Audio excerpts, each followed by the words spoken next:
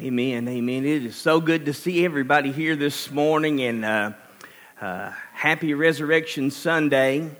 And you know, the thing about Christianity is this. Christianity is the only religion in the world that begins in a virgin womb and ends with an empty tomb. You know, it's the only religion in the world where it's God pursuing man instead of man pursuing God. And one of my favorite things about Easter is looking around at all the men that are dressed like their wives because they made them. So just go ahead and just look at your neighbor, and if they're one of them, say he's talking about you.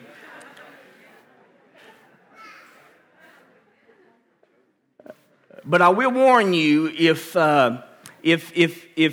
I catch this happening a little too much, what I will do is I will, from the pulpit, pull your man card, okay? All of you newlyweds, you get a free pass, and you get grace there, so I'm going to let you slide. Some of you older men, I'm going to let you slide because you found the secret of what it means to be able to get along with your wife. And for some of you guys that are still trying to be manly, then it'll just get pulled because you're in a place where you don't even know what you're doing. But either way, I'm just joking. Glad to see you. I will say one thing before we start.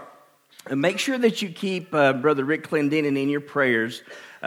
He has had some heart-related issues, and he's in the hospital in Nashville right now. They are planning on Tuesday to be able to do open-heart surgery on him. They're having to take him off blood thinners, and his body's working with it, but still it's a big thing just for him to come off of the blood thinners.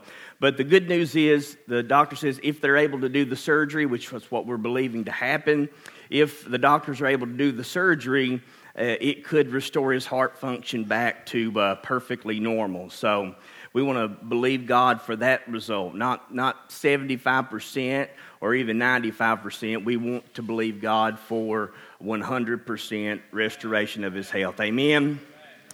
If you got a Bible with you, I want you to go ahead and turn over to the book of Luke. Luke chapter number 23.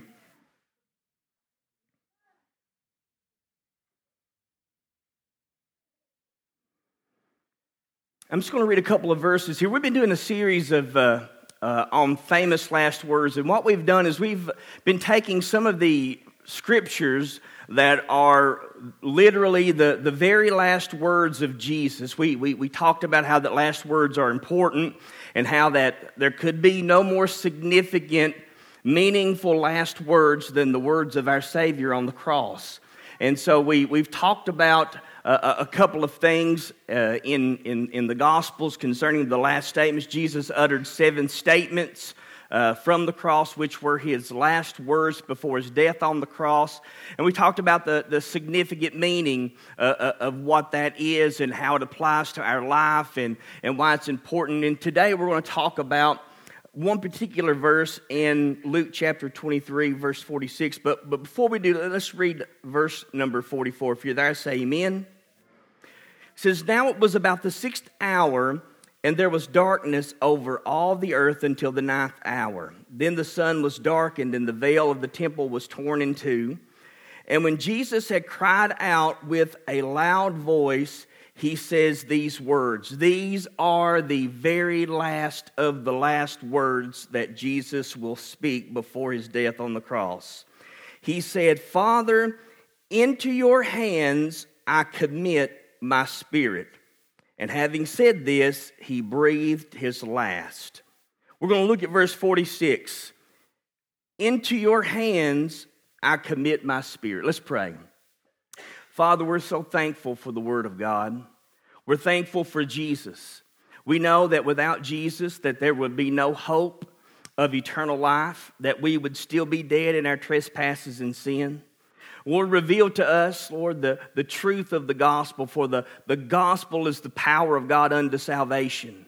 We have a living faith. We have a risen Savior. We have an eternal God that is and was and is to come. Lord, we know that you suffered and you died. We know that you were buried in a borrowed tomb. We know that on the third day that you rose from the dead. We know that you ascended into heaven. But Lord, even now we know that you are coming back again.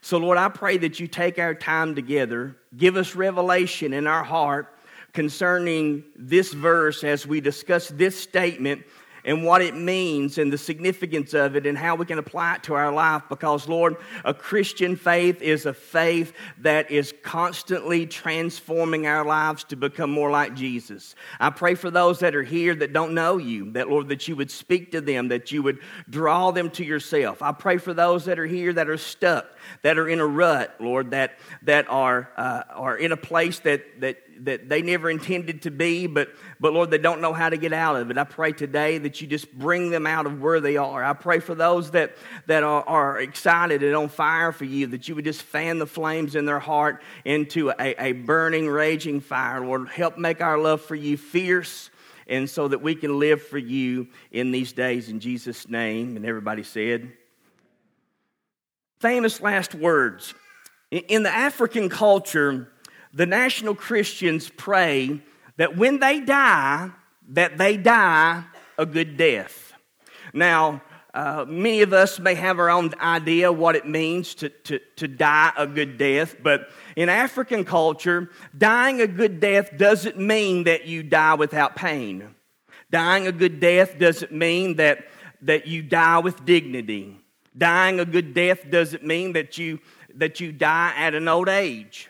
To have a good death or to die a good death in the African culture actually means that you have an opportunity to gather all of your family around you one last time, and that you also have the strength to be able to give them one final charge concerning living for Jesus, concerning keeping the faith, concerning living a God-honoring life, and finally, that they are prepared that when they pass from this life to the next one, that they are prepared to be reunited together again with you in heaven.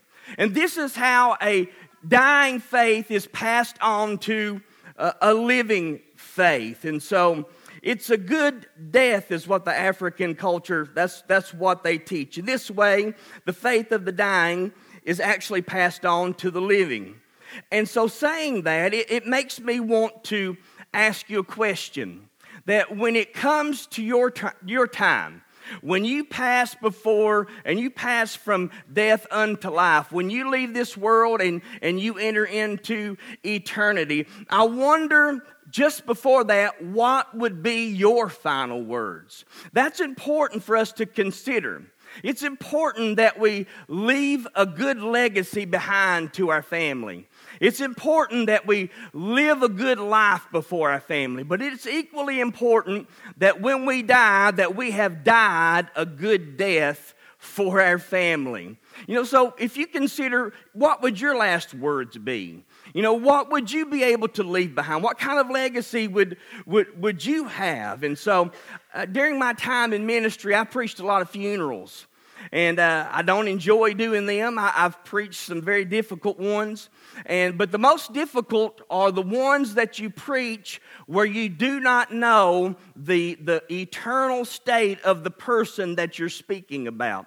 When you're unsure of where that person is in light of eternity. Or even worse than that, when you do know that they had rejected Christ in their lifetime. My father, my own dad, died, and I have to assume this because I don't know of any time that I can remember that he ever received Christ while he was alive. That's probably the thing that haunts me more than anything, because I was the person that when he had come to the end of his life where he was laying in a hospital and he had no brain activity, but yet because he didn't have a wheel or anything to deal with what kind of instructions needed to be pursued in order to take care of him if he were to be hooked up to a life support system. Me and my sister was the one that had to actually go in and sign the papers so they could disconnect him off of life support. And I thought about that so much and wondered, wonder where my dad is right now. It's a horrible thing to consider. Death is never easy for any family, but I can promise you this much. When the family knows where you are in terms of where your soul is, it makes a big difference. It is critically important that you leave a legacy of a good life, but it is equally important that you leave a legacy of a good death. And so we look at Jesus, and when we look at Jesus, we know that he just didn't leave a legacy of a good life. He left a legacy of a good death. No, it wasn't pain-free. He went through a lot of suffering. The cross was torturous. When they whipped him with the cat of nine tails, it was excruciating in pain. Oftentimes people would die just from the initial beating with the cat of nine tails. He went through tremendous pain. He went through tremendous suffering. And here he was on the cross with nails driven through his hands and feet, piercing the nerve centers, pulsating pain throughout his entire body, slumped over, struggling to breathe, on the verge of suffocating to death because of a lack of oxygen. And when you look at him on the cross, just in that light only, it looks as if he has done nothing but died a humiliating death in all pain, suffering, and torment. But that's not the way that Jesus died at all. And when you look at this, when you look at how Jesus died, when you examine what we just got through reading in verse number 46, when you look at how Jesus died, it will change what you think about death for the rest of your life. It's important to notice how that he died. You know, he went before us, showed us the way. This is where African culture gets the mindset of how that they are to die a good death. Jesus went before us. And Jesus showed us the way of how we could get to heaven. And not only that, he invites you and I to join him in heaven throughout eternity. That's not just living a good life, that is living a good death. Now, Jesus just didn't die any certain way.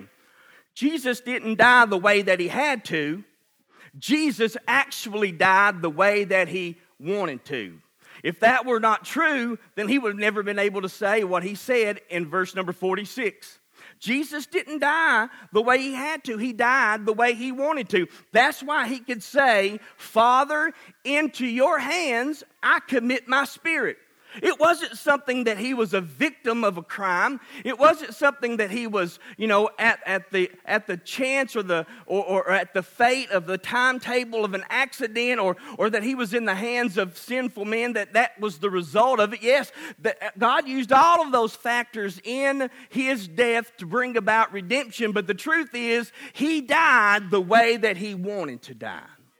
He died voluntarily. He died as a result of a choice of his own will. So let's look at this for a moment. Exactly how did Jesus die? Let's look at this. Is in your outline, but go ahead and put up this first slide. How did Jesus die? Jesus died, number one, in the presence of his Father. Now, I love this, because in Luke chapter 23, we find the very last words that Jesus would ever speak while he was alive on the cross just before his death. And his last words, when he speaks with such confidence and assurance, because when you have lived a good life and you are dying a good death, you can have confidence and assurance that when you and I meet God, there's not going to be anything you have to worry about. Jesus did not die worrying whether he finished the assignment that God gave him. Jesus did not die wondering whether he did enough to finish the race that he would ran. Jesus did not die with regret. Jesus did not die with remorse. Jesus did not die as a victim. Jesus did not die as somebody that experienced some kind of a tragedy. Jesus died with confidence and assurance that when he appears before his Father, he's going to have said, I have finished my assignment and now I'm home. That's dying a good death. We've learned up to this point that for the first 3 hours that Jesus hung on the cross, Jesus suffered by the hands of man. We also learned for the next 3 hours that Jesus suffered by the hands of God the Father himself. And now at this time, just before he breathes his last breath, he entrusts his spirit into the hands of his Father. Jesus was just as committed to suffering in the presence of God as he was to rejoicing in the presence of God. And the hands that brought terrible pain and suffering would very soon bring relief and comfort when he is welcomed back home. So he died in his Father's presence. He died not how he had to. He died the way that he wanted to. It was a voluntary act. Nobody forced him to do this. He had a choice, but he chose to suffer. We talked about that a little bit last week. And so I want to encourage you with this. If you want to leave or die a good death, you should live your life in such a way that the preacher doesn't have to lie at your funeral.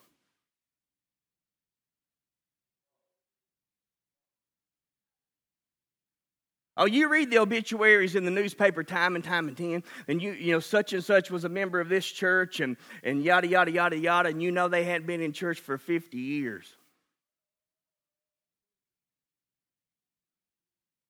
Or you've seen people inside the church act one way and then outside of the church act another way. And they just feel like that, you know, because they belong to a church or their name is written down in a church membership book or they've been water baptized or they've given money to a local church that, you know what? That surely they are in heaven. None of those things save you.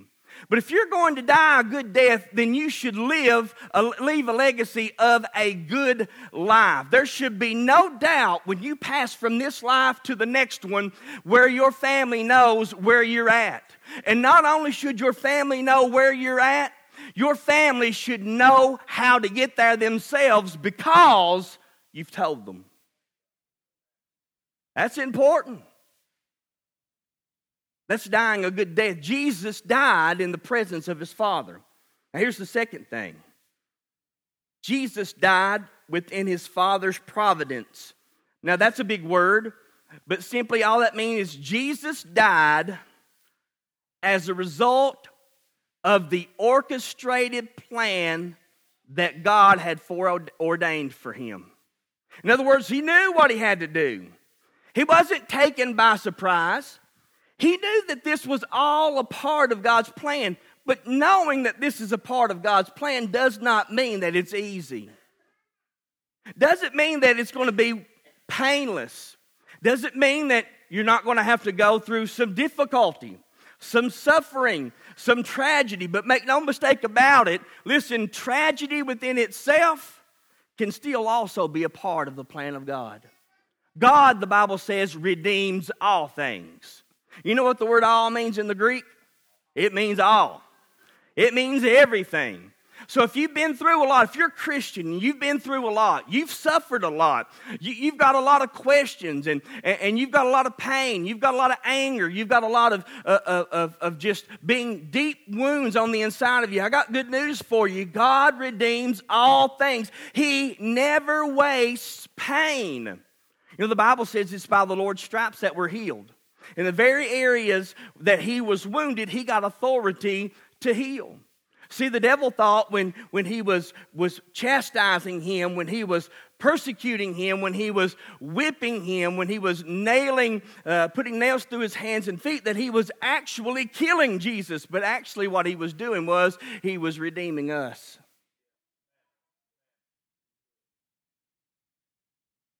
Because God works all things together for the good of those that love the Lord, those that are called according to his purpose. So he died within his Father's providence. Now listen to this. This is another reason why I love the Bible. When you dig deep enough, it's really and truly an amazing thing. Now in Exodus chapter 12, there's a statement that's made the moment that the Passover lamb was to be killed. And in Exodus 12 verse 6, the literal statement for the moment when this Passover lamb was to be killed was between the evenings. Now we talked about this last week. In Jewish culture, when we were able to consider the time frame in which Jesus was crucified, we know that in Jewish culture, a new day began at 6 a.m., right? So we also know that at 9 a.m. Jesus was crucified, but he had not died yet, okay? But the Passover lamb was killed between the evenings. Jesus was crucified on the exact day that the Passover lambs were being killed, right at 3 p.m. Now, Matthew doesn't record the last words of Jesus, but it simply says here in chapter 27, verse 50, it says that when Jesus cried out again in the loud voice, he gave up his spirit. His spirit was under his own control until the moment that he dismissed it, placing it in the hands of God.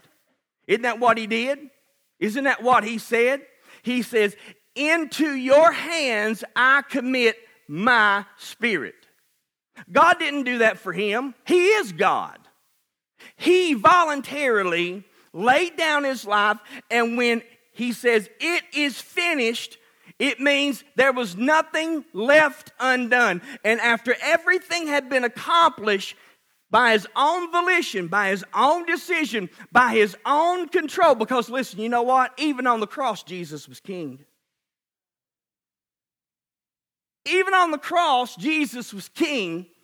And even on the cross, Jesus was in control. It's called divine providence. He's the God-man. And as a matter of fact, because Jesus is God, he was able to dismiss, give up, commit his spirit into the hands of his Father because he's king and he's sovereign and he is in control. Now, the truth is, in reality, the reason Jesus could do this is because Jesus never really died. He does not say on the cross, "I am dying." You'll not find it in the Bible. Because Jesus didn't die, Jesus finished. When he was on the cross, he didn't say, "I am dying." He said, "It is finished." And I want you to know something. Dying is not the same as finishing. Dying is not the same as finishing. So, as king, Jesus was always in control. Now listen to this. Jesus was in control when Judas betrayed him. Jesus was in control when the soldiers came to arrest him. Jesus was even in control when he stood before Pilate in John chapter 19, when Pilate said to him, "Do you not know that I have the power to crucify you or let you go?" And Jesus said, no, let me set the record straight, bruh. He probably didn't say it like that. But he had to correct Pilate and say, "Listen, let me tell you something. You would have no power over me, lest it be given to you from above." The only power Pilate had was the power that God gave Pilate. And he wanted to make sure that Pilate understood something. You don't have power over me. You don't have authority enough to crucify me. As a matter of fact, I'm not dying until that appointed time has come for me and the business that my Father sent me here to accomplish is finished. I'm not going anywhere. But even if you do have some power, it's only because my Father gave it to you. That's how in control Jesus was. He was in the center of God's perfect will, and nobody had power over him. Jesus' death was a providential act, a divine providential act. It wasn't the result of suffering that was caused by the actions of sinful men. Sinful men didn't kill Jesus. They were used to kill Jesus. The truth is, Jesus got himself killed. Why? Because it's the only way. Remember, God the Father's will was, I'm going to send my Son to die on the cross for the sins of the world. And Jesus, God the Son, says, you know what? I'm in agreement with your will, and I am willing to be the sacrifice in order for them to be saved. It was an act of his will. It was an agreement with the will of the Father. And as Jesus suffered and died, it was part of God's plan all along. Nobody killed Jesus. How do I know that? Jesus himself said in John chapter 10, verse 18, no man takes my life, but I lay it down freely of myself, and if I choose to do that, I've also got the power to raise it back up again. I mean, that's the kind of God we serve. We don't serve some religious, spooky, goofy, nonsensical God that is not. We have a God who is in perfect control. We have a God that is sovereign. We have a God that sits on the throne. We have a God that is beautiful, who is wonderful, who is powerful, who is all-knowing, who is omniscient, who is omnipresent. He's eternal. He's he that is and was and is to come. He is he that dies and is now alive and will live forevermore. This is the God that we serve. There is no other God besides him. Every other God is an idol, either created with the hands of man or in the minds of men. Now here's the truth. None of us probably would bow down and worship a graven image. But we would most definitely create a God in our mind in order to suit ourselves. We do it all the time. We don't even have to read the Bible or even follow the teachings of Jesus in order for us to feel like that, you know what? My soul is good. Me and God are like this. I prayed a prayer. I came to the altar. I actually cried. I got baptized. But there's no fruit in my life. I don't have a desire to read the Bible. I don't pray. I don't, to ask somebody to share their faith with somebody. I'm not inviting anybody to church on Easter. But the Bible plainly says, you know what? If you desire to come after me, let a man deny himself, take up his cross daily, and follow me. How many of you are denying yourself and taking up your cross and following him? Listen, the faith you know is the faith you show. And listen, faith in the heart will lead to actions in the world. That's why faith without works is. You can't say no, Lord, and mean it at the same time. If he's Lord, you don't even have an option. Those of you that are married ought to know this. Your opinion is irrelevant if Jesus is Lord. But yet we read the Bible as if God is speaking that these are some options for you. If you can work them into your life after you do all that you want to do, I'm preaching too hard for you. I need to stop this. Somebody probably get mad at me.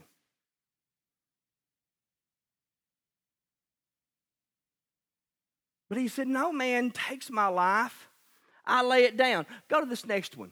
This is another reason why that I know. Go ahead and go to the next slide, sorry. This is another reason how I know that Jesus' death was divine providential act. Now look at this. There's over 60 Old Testament prophecies that were fulfilled by Jesus.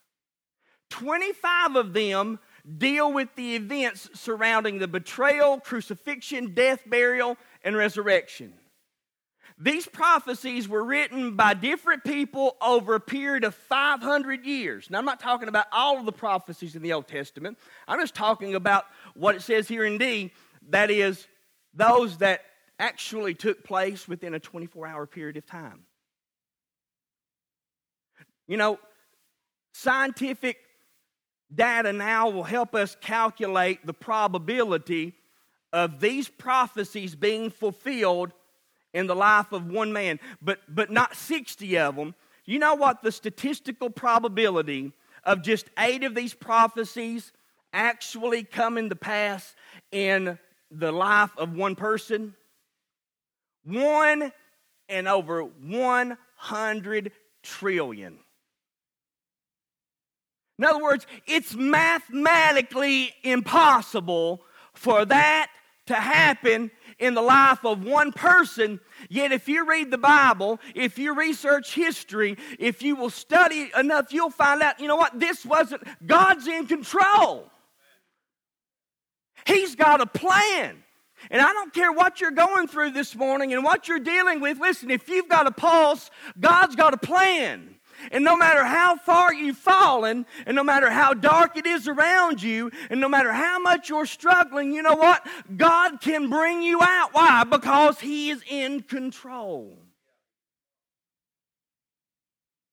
Sometimes He just leaves us hanging just to let us know, you put your trust in something else other than me way too much. So therefore, I'm going to let you trust in the very thing that you feel like you need to trust in to show you that you can't trust that anymore. And then when we trust in that thing and then it ends up being disappointing to us, you know what we do? We get mad at God. Why? Because we're immature. Now, I'm not saying that you walk around going, you know what? I'm so glad that, I'm being, persecuted and tormented and afflicted and people are mean. I'm not saying that. But it's very easy to identify idols in our lives. An idol is anything that you run to first besides Jesus. Anything that you find value in more than Jesus. Money can become a very, very, very easy idol. And listen, I believe that we ought to work. The Bible says if you don't work, you don't eat, right? But sometimes we work so much we don't have time for God because we love material things so much that we have to work ourselves to death in order to pay for it.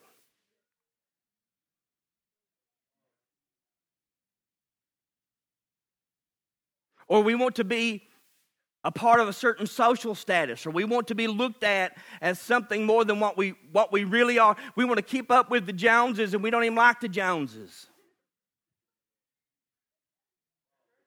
Why? Because being associated with a certain group of people gives us value. It gives us status. And the reason we look for something other than God in order to feel valued and to have a sense of identity is simply because we're idol worshipers. Again, we're not bowing down and worshiping a golden image, but what we're doing is this. We feel like in our minds that we need to do this in order to be somebody. And it starts at a very young age. So Jesus' life, his death, it wasn't an accident. Here's what the Bible says in Galatians 4:4-5. It says, "But in the fullness of time, God sent forth His Son, born of a woman, born under the law, to redeem those that were under the law." Jesus' life was not an accident. His death was not the result of random chance. If it were, then He could have never said in John 19, verse 30, "It is finished." And so, it wasn't an accident. Now what does that have to do and say about us? The same is true for you and I. Listen, you are not going to die to the will of cancer. You're not going to die to the wheel of a terminal disease or some tragic car accident, you are going to die at the appointed time in which you are supposed to die, because Hebrews 9:27 says this: it is appointed once for a man to what? And then comes the judgment. Now, I've had people tell me all the time, Donald, why you got to go over in these foreign countries? You know what? You're going to get killed over there. You know what I say to them? Well, I kind of figured it like this. I don't really have any particular place that I plan on dying. But if I'm going to die, let me die directly in the center of God's will. Because I've done my will before. I've lived life my way before. If I die on the mission field, I can promise you this much: I'm going to die in the very place where God wants me to die, because when my appointed time comes, there's nothing I can do to stop it. Only thing I can do is be ready when it comes. But I tell people all the time, listen, if you want to get back home, sit in my lap, because I ain't going nowhere till I'm done with what God's called me to do. Why? Because I want to be like Jesus. I want the most important thing in my life is to do my Father's will and to finish it. I have no interest in just preaching to people. All the glamour of that stuff is gone. Have no interest in just trying to travel the world for the sake of traveling the world and people saying, oh, wow, you go here and you go there. The glamour of that is gone. But at this point, I'm trying to look at the eternal, from an eternal perspective, and hope that everything that I've given my life to up to this point, that hopefully there's at least 1% of what I've given my life to that will last when it's judged and I stand before Him. Because here's the truth. If we really believed Romans 14:12, where it says, every man shall give account of himself to God on the day of judgment, we would totally live our lives from a different perspective. If you only had 24 hours to live, what would you have to change in order to make sure you're right? And if you need to change some stuff to make sure that things are right between you and God, don't walk out of this building this morning having not done that, because you know what? You don't know if you've got 24 hours yet. And that's not a scare tactic. That's a reality.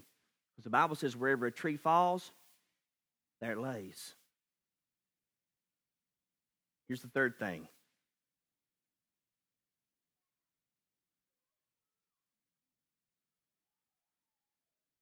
Jesus died in His Father's hands.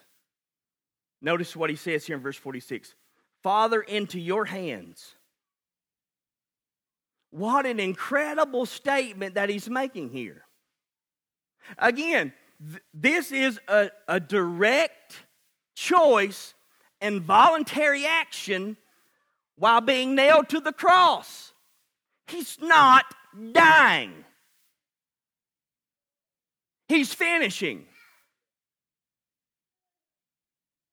And when He says it's finished, He says, the very next thing He says is, into your hands. Father, into your hands. He's going into His Father's hands. When you leave this earth, are you going to go into your Father's hands? I mean, the power of hands. Over and over and over and over, Jesus says repeatedly that He's being delivered into the hands of man. He's being delivered into the hands of men. You know, He's being delivered into the hands of wicked men, one verse says. Another verse says that He was being placed into the hands of wicked, evil sinners. Matthew 26:45, behold, the hour comes and is at hand, and the Son of Man is going to be betrayed into the hands of man, into the hands of sinner. Acts 2:23, Jesus was delivered up by the predetermined purpose and foreknowledge of God and was taken by wicked hands to be crucified and put to death. Listen, wicked hands slapped Him. Wicked hands struck Him. Wicked hands formed the crown of thorns, and wicked hands put it on his head. Wicked hands tortured him with a cat of nine tails. Wicked hands pulled the beard out from his face. Wicked hands drove the nails through his hands and his feet. But there comes a time when the hands of men can do nothing more, and the hands of God has the final word. And so what's happening here, God, who has orchestrated this plan in which the Son is in agreement with, is now, after suffering from the hands of men, who was crucified and put to death with wicked hands, is now committing himself into his Father's hands. Jesus died in his Father's hands. Isn't that beautiful? When you know you're going into your Father's hands, death doesn't seem to be such a bad thing. You know what? There's many of you that are here this morning, you're scared of dying. You're terrified of dying. Everybody wants to go to heaven. Nobody wants to die to get there. But you know what? You're not getting off the planet of life. Why? It's appointed once for a minute. We're all going, listen, the only thing that you can do is to make sure that when your time comes that you go into the hands of God. That's what Jesus did. Listen to this. After Jesus committed his spirit into the hands of his Father, if you read Isaiah 53 verse 11, he says, "And he shall see the travail of his soul and be satisfied." Hebrews chapter 12 verse 2 says, "For the joy set before him, he endured the cross." Jesus was able to say, that even though there was a lot of pain and suffering in the cross, the reality of it is this: I can see past the pain and I can see myself in the hands of my Father, because that day's coming soon. If they would, I want you to come to music. Now, even though we've discussed all of this, I would be doing God an injustice if I failed to mention this part. Listen to this.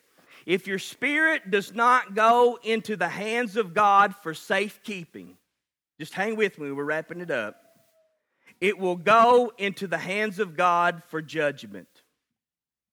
If your spirit does not go into the hands of God for safekeeping, it will go into the hands of God for judgment. And the same hands that speak of hope and comfort also speak of terror and punishment. That's why the Bible says in the book of Hebrews, chapter number 10, verse 31, that it is a fearful thing to fall into the what? The hands of a living God. If your spirit doesn't go into the hands of God for safekeeping, it will go into the hands of God for judgment. And it is a fearful thing. Because here's the truth. The same hands that are still outstretched to you today, that are inviting you to come and receive mercy and forgiveness, will be the same hands that Jesus spoke about, where he says, "Cast the unprofitable servant into outer darkness, where there's weeping and wailing and gnashing of teeth." Either those hands will welcome you into heaven, or those hands will cast you into the lake of fire that burns with brimstone forever and forever. Now, I know that's not popular. And I know that that's not politically correct. And I know that's not seeker sensitive. But it's still true. And I don't want you to go there. But if I fail to talk about that particular part of being in the hands of God, you know what? I have preached to you half of the truth. And to tell half the truth is to tell a complete lie. And I cannot look at you in the eye this morning and tell you a lie. But the Father's hands are at this moment reaching out to you. offering mercy, forgiveness, and a promise. But one day, those hands won't be stretched out offering mercy. The Bible says in the book of Revelation that He Himself will cast whosever name was not found in the book of life was cast into the lake of fire. It's the same God's hands that Jesus said, into your hands I commit my spirit. Whatever you do, make sure that when it comes your time to pass from here to there, that you go into the hands of God for safekeeping. Because when that happens, it'll be too late.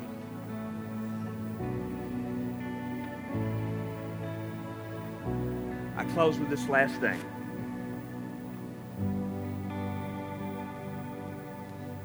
When Jesus was put on trial before Pilate in John chapter 19, the real issue when Jesus was standing before him, the real issue was not whether Jesus was innocent or guilty.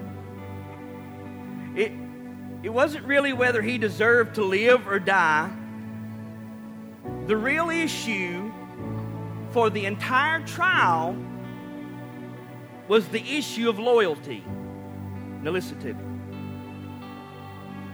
Pilate actually wanted to release Jesus to go free. He had good intentions, right? He actually said, I don't have any fault. I find no fault in this man. He wanted to let Jesus go free. That was his intention. But all of a sudden the Jews cried out and they said, if you let this man go, you're not Caesar's friend. And when Pilate heard them saying this, he brought Jesus out, sat down in the judgment seat, and then he delivered him to be crucified. So what the Jews were really asking Pilate is this: whose friend are you? Are you Caesar's friend or are you Jesus' friend? That was what was on trial here. His friendship, his loyalty. But as soon as Pilate heard what the Jews were saying, he immediately decided who he was going to stand with. And you know what? When the rubber met the road, good intentions were not good enough. The Bible says they delivered him to be crucified.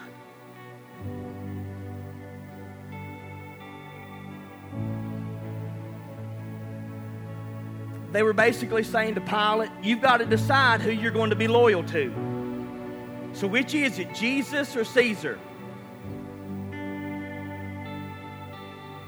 In reality, it looked like Jesus was on trial by Pilate. But the truth is, it was Pilate that was being on trial for Jesus. And the same question that Pilate was faced with, you and I are faced with today. Let me ask you the same question. Whose friend are you? Who are you loyal to? Again, Pilate, he had good intentions. He wanted to let Jesus go. But he chose to stand with Caesar, and as a result of his decision, his eternal destiny was secured.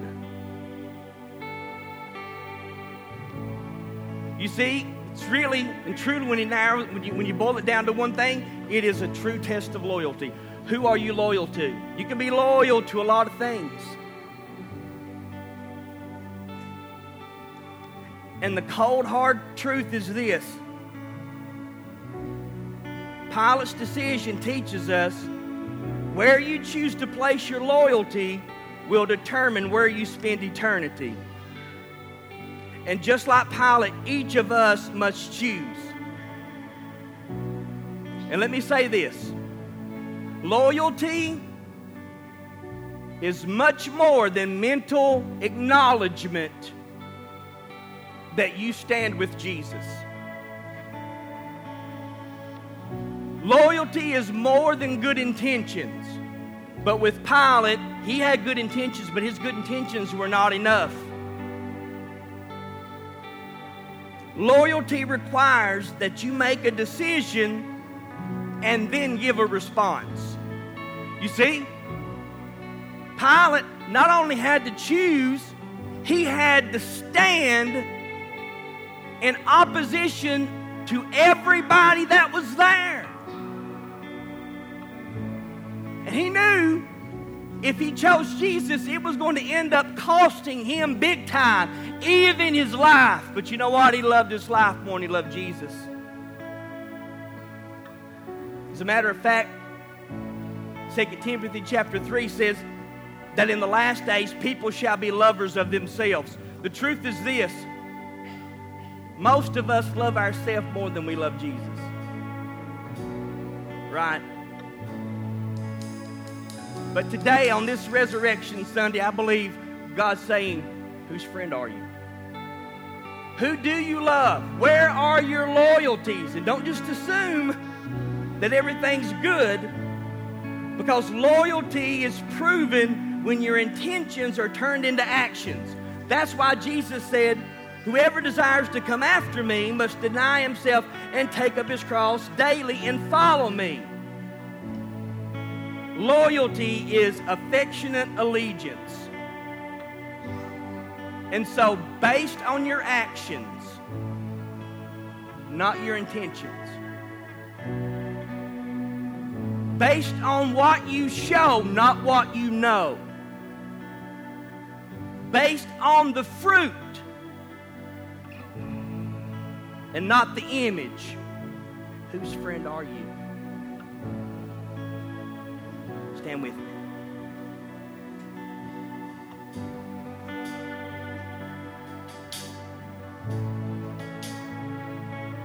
Whose friend are you? Who are you loyal to? Father, into your hands I commit my spirit.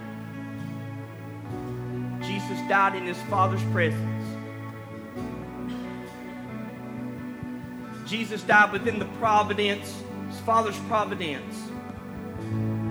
Jesus died in his Father's hands. Let me ask you, when you die, whose hands will you go into? Will you go into the Father's hands for safekeeping, or will you go into the Father's hands for judgment? And if you don't know, I can't think of a better way or a better day for you to know, because you can know before you walk out these doors. Remember the thief, he prayed, remember me. And Jesus said, today you'll be with me in paradise. You see, when you're ready and you're serious about getting down to business with God, it doesn't take big words and fancy prayers.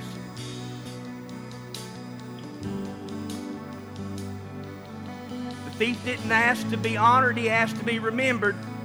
But it's an honor to be remembered by Jesus.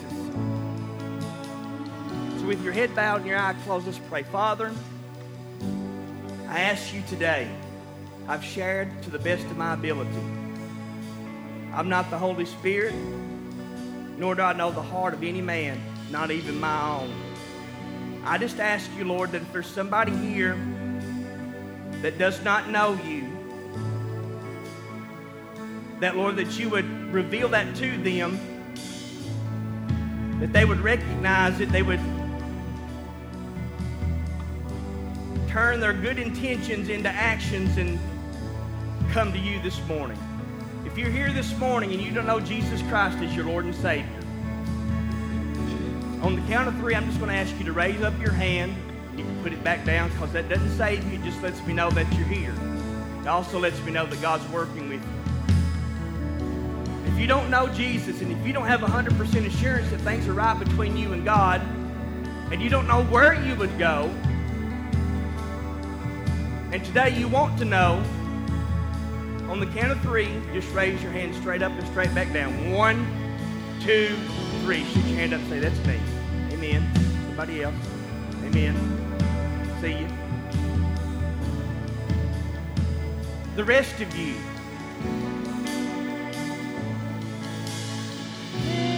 Don't be like Pilate. Don't just assume that your good intentions are good enough. And I'm not saying question your salvation. I'm just saying examine your loyalty. Loyalty is affection and allegiance. Are you more loyal to yourself, to your job, to your recreation, to material things than you are Jesus? Then let me tell you something. You need to make sure you get that worked out. They're going to sing and they're going to play. You need to do business with God. If you need personal prayer, if you want to give your life to Jesus, this altar is open to you. And we want to invite you to come now in Jesus'